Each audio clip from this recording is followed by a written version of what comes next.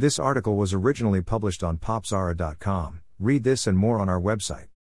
One of the greatest literary tragedies of the 21st century, so far, has been the inexplicable decision not to publish the final 2 volumes of Riyad Sattouf's groundbreaking biographical masterwork Arab of the Future in English. The first volume was published back in 2015 to major acclaim, while the second, third and fourth, not so much. Which is bewildering, given how Sattouf was able to keep the incredible momentum he established in the first part going throughout the series. There was something special in Sattouf's uncanny ability to capture childhood nuance that felt unapologetically honest and raw, completely absent from judgment, nay, unsullied by learned adult prejudices and expectations of what modern children's literature these days should look like. Despite his association with the subject matter, it was about him. After all, he somehow managed to avoid the pitfalls of Heisenberg's uncertainty principle and let the story speak for itself. I always suspected a big reason behind the dwindling media and critical interest in Sattouf's coming-of-age saga was how often it presented an unsanitized, often messy look at the world through the eyes of a child learning to navigate the sometimes dueling expectations of his Syrian and French heritage. Sattouf was able to document his own life with a clarity and integrity that must have terrified educators and academics who'd rather the real world look and function more like the Disney-fied fantasy land they think it should be. Its messaging was everything a modern fable, especially one rendered with cartoons, wasn't supposed to be.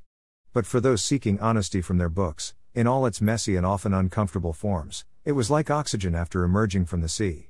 I can't imagine something like Esther's Notebooks being published in a mainstream American publication in today's cultural climate. What a shame.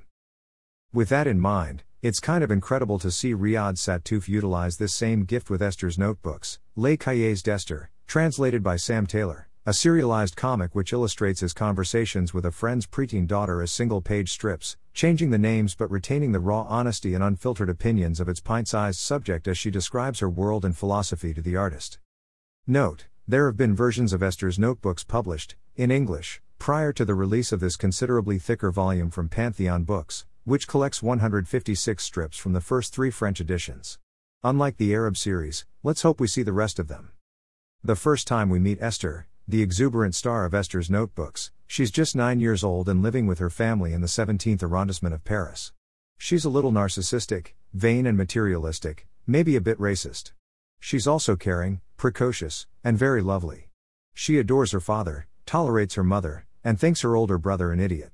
She's obsessed with iPhones, fashion and pop stars, which is a shame as she's not allowed to have an iPhone yet, not even an old one. Tragically, this makes the poorest one in her family. As time goes by, we'll see best friends come and go, romances flourish and end, marriage and divorce on the playground happen on the daily. She'll gain a baby brother, decide she wants to be a editor, not author, and learn heartbreak happens at every age. In short, Esther is a little girl in the process of discovering who she is. More so, she's a little girl who notices things, even when she doesn't fully understand them yet. Sattouf's genius, once again, is interpreting Esther's observations without interference, presented without judgment, warts and all. And some of what Esther says can get pretty warty. For some, Esther's observations may seem problematic, a word whose usage says a lot more about the utterer than whatever they're uttering about. But if Esther's acerbic and sometimes abrasive remarks sound offensive, and they certainly will to some readers, consider that so much of what she sees are reflections of the culture adults have built around her, the messiness of what she's saying at odds with what's socially acceptable for even noticing, let alone discussing. For some, such offense may come from her comments on race and sexuality, while others may be shocked at just how much influence marketing and the superficiality of pop culture has on their children. Spoiler, way too much. Take her reaction to the terrorist attack on the Charlie Hebdo office in 2015, which saw over a dozen people killed, all colleagues of Sattouf. When school officials ask students for solemnity, she can't help but giggle at their seriousness, more concerned about getting back a BFF bracelet than with terrorists. So at least it had a happy ending, she declares, a reminder that what's important to adults isn't necessarily important to children. Or while at summer camp trying to navigate the complications of both race and sexuality, but especially the opposite sex. When a boy lifts up a female friend's towel to sneak a peek, Esther is quick to shout him away, piss off racist, but is quickly reprimanded by the same friend for butting in. What if I wanted him to check out my arse?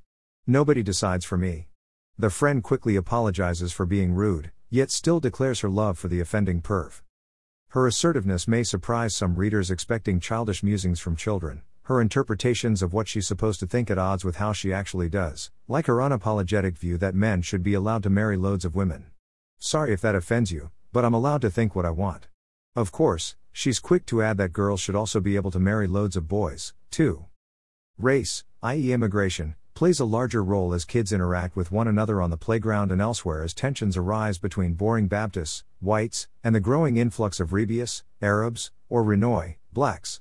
From swears, slurs, and even porn channels we see kids begin to mimic the language and behaviors of those around them based more on their place in the coolness hierarchy rather than prejudice. Through it all, however, Esther maintains a philosophy that's just as effective as any you'll find in a self-help book. It doesn't matter if you're Chinese, Arab, white, black or even fat, if you're blonde and bendy, you'll succeed. Her favorite example? Beyoncé, of course.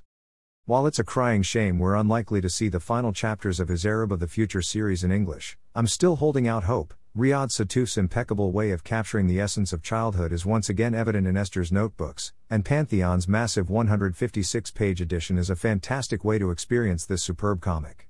Many of the celebrities and places Esther talks about may be unfamiliar to non-Francophiles. Google is free, but that matters little as kids are pretty much the same around the world: loud, boisterous, and completely charming. Thanks for listening. Read this and other articles on popzara.com.